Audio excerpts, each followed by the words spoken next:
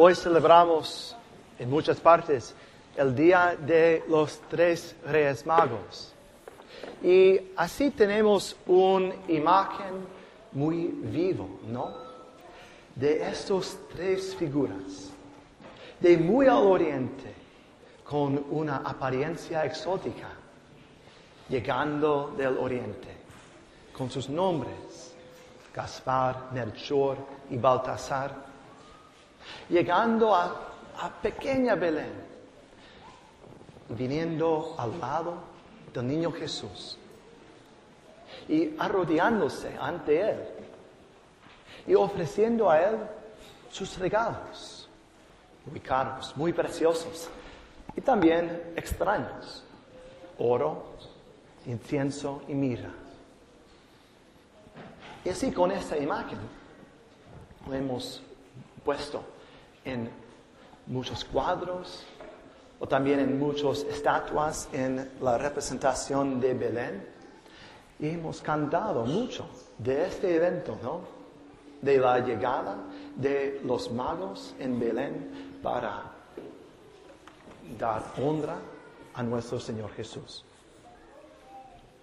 Y por eso hay muchos países que tienen la tradición de dar regalos de uno a otro hoy, en imitación de los regalos de los Reyes Magos al niño Jesús. Pero lo que celebramos en la iglesia hoy es todo eso y aún más. ¿Por qué notamos que aquí en la iglesia no llamamos a la fiesta el Día de los Tres Magos, sino la fiesta de la Epifanía? Y eso es una palabra que significa algo como revelación o como manifestación, que designa que hubo algo escondido que ahora es revelado y es mostrado a alguien. Especialmente una verdad divina, una verdad sobre una persona divina, mostrado a alguien que no lo había conocido anteriormente. Y así celebramos hoy la Epifanía de nuestro Señor Jesús a todas las naciones fuera del pueblo de Israel. ¿Y podemos bajar el nivel del micrófono un poco? ¿Un poco? Pero para entender mejor la significancia de este día y de ese evento hace esos miles de años, debemos pensar en el contexto, en la historia de la salvación, especialmente en el pueblo de Israel. En el principio, después del pecado primero de nuestros primeros padres, Dios tuvo el propósito de salvar a todo el mundo, a todos los pueblos de todo el mundo. Pero quiso hacerlo por medio de uno. Primero, por medio de un hombre, especialmente por medio de Abraham. Entonces, por una familia, su hijo Isaac, su nieto Jacob y la familia que vino de él. Y después de eso, por el pueblo que descendió de esa familia, el pueblo de Israel. El Señor enfocó en ese hombre, esa familia, ese pueblo, como su medio de salvar a todo el mundo. Pero enfocó en ese pueblo, se reveló a ellos, manifestó su luz a ellos, dio su ley, la manera de vivir en santidad en este mundo a ellos. Formó su alianza con ellos, dio sus promesas a ellos, dio la esperanza de la salvación a ellos. Y ellos así fueron como un pueblo bañado en luz, mientras que todo el resto del mundo fue en tinieblas, las tinieblas de no conocer al Dios verdadero, de no conocer su verdad que Él había revelado a este pueblo y no a los otros. Llamamos a esos pueblos los gentiles o los paganos, que son todos los pueblos del mundo menos el pueblo de Israel. Y si nosotros somos de otros pueblos que Israel, si no somos étnicamente descendidos del pueblo de Israel, entonces esos son nuestros antepasados. Nosotros somos de los gentiles étnicamente si no somos del pueblo de Israel. Y ellos fueron en tinieblas. Y quizá deberíamos pensar que tal nación escogido como Israel sería un país muy misionero, con la misión de compartir, de declarar esta verdad del Dios verdadero y toda su revelación a los otros países. Pero eso no es lo que pasó en la mayoría del tiempo. Porque vimos en la historia del pueblo de Israel que este pueblo experimentó mucha amenaza de los otros países. Primero, una amenaza física. Siempre la amenaza de guerra para tierra, para recursos naturales, para honor y prominencia. Y lo experimentó de sus vecinos como los filisteos, los moabitas y también los imperios grandes como Egipto, Asiria, Babilonia. Experimentó una amenaza física, pero algo aún peor, una amenaza de seducción religiosa. Porque muchas veces en la historia de Israel, en el Antiguo Testamento, vemos que no fue Israel que persuadió a los otros países, sino ellos persuadieron a unos israelitas a dejar atrás el Dios verdadero para adorar a ídolos, a dioses falsos, a entrar en la falsedad, a entrar en las tinieblas de la luz. Bueno, Israel tuvo que fortalecer su identidad y su preservación y su vivir de esta verdad que había recibido. Y entonces, después de muchos siglos, y en los siglos antes del nacimiento de Cristo, vimos que sí hubo una poca de actividad misionera, porque hubieron unas comunidades, unas colonias judías en partes del Mediterráneo y unas sinagogas. Y por medio de eso, unos pocos gentiles empezaron a oír la verdad y a ser atraídos al Dios verdadero. Y empezaron a creer. Y unos se hicieron judíos. Sí, pero pocos en el contexto de todo el mundo. Entonces, ahora podemos entender mejor la importancia de este evento. Porque notamos que en este evento, magos del Oriente llegaron en Jerusalén pidiendo el recién nacido rey de los judíos.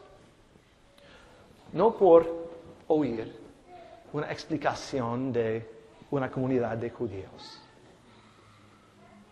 sino por una revelación directa. Ellos viajaron a Jerusalén. Y así fue como las profecías, inclusive la profecía de Isaías en la primera lectura, que un día, que quizá pareció imposible, que un día las naciones vendrían a Jerusalén por sí mismos y pedirían ese conocimiento del Dios verdadero y que traerían regalos ricos.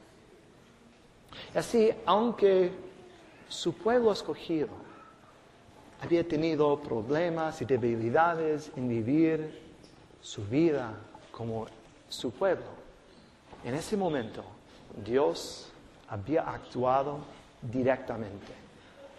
Esos magos, el nombre de magos nombra una casa de sacerdotes persas que interpretaban los sueños y que fueron asociadas con la mágica y con la astrología. Y podemos pensar en ellos como un tipo de personas científicas de esa edad, porque ellos buscaron el conocimiento sistemático de ese tiempo. Y para este grupo, Dios había puesto una comunicación perfectamente diseñada para comunicar a ellos la identidad, la locación de su Hijo unigénito. Y así, ellos habían respondido y habían buscado ese Rey. Y así por fin, una nueva etapa del plan de Dios, en su plan de salvación, había empezado. Se había revelado directamente a los gentiles. Por eso, ¿cómo puede aplicar esto a nosotros ahora? Podemos notar dos ejemplos. Primero, en este evento, en la llegada de los magos, podemos celebrar algo en nuestra historia. De cualquier país de que venimos, cada uno de nosotros, fue la primera vez cuando alguien de ese país oyó el Evangelio, oyó de Jesucristo, respondió a su gracia en la iglesia. Hubo una primera vez. Y también, si es verdad para nuestro país, entonces también para nuestra familia. Hubo una primera persona en nuestra familia, un antepasado, que fue el primero de oír el Evangelio y de responder y creer y seguir a Cristo. Y podemos celebrar esto por medio de este evento con los magos. Y también en nuestras vidas personales podemos notar en el pasado momentos cuando nosotros, cuando usted, cuando yo respondí por primera vez a la luz de Cristo. Y podemos celebrar esto también hoy. Eso es la celebración nuestra de la llegada de la luz de Cristo en nuestras vidas, o de nuestra familia, o de nuestro país, en las personas de los magos. Pero para una segunda aplicación, podemos pensar en personas que conocimos, que sabemos que todavía están en tinieblas. Y quizá sentimos compasión por ellos. Y sabemos que ellos necesitan la gracia, la verdad, la transformación que Cristo puede dar a ellos. Y quizá no sabemos si podemos tener esperanza para ese evento. Pero en pensar en este evento de hoy, podemos tener confianza que sí, que el Señor tiene un plan para su salvación también. Y Él puede revelarse a ellos también, directamente, como se reveló por medio de la estrella de Belén a los magos, o también por medio de otros. Él puede usar muchos medios, quizás separados. Una persona aquí plantando como San Pablo, otro regando como San Apolos, para plantar y criar tal como quiere. Y puede usar también a nosotros, a mí y a usted. Porque recordamos que nuestro Señor Jesús nos dijo, ustedes son la luz del mundo. Él ha puesto su luz dentro de su corazón, de su mente, en sus labios, en sus ojos, en sus manos. Quizá usted no lo puede ver, pero está. Y Él dijo que una no enciende una luz para ponerlo en una olla, sino para levantarlo para que alumbra a todo el hogar. Y así, como dijo, que usted deje que sus buenas obras, que su luz, que su experiencia de Cristo brille ante los ojos de esas personas en tinieblas, con la confianza en Dios, que Él puede obrar por medio de nosotros, a dar luz a ellos también.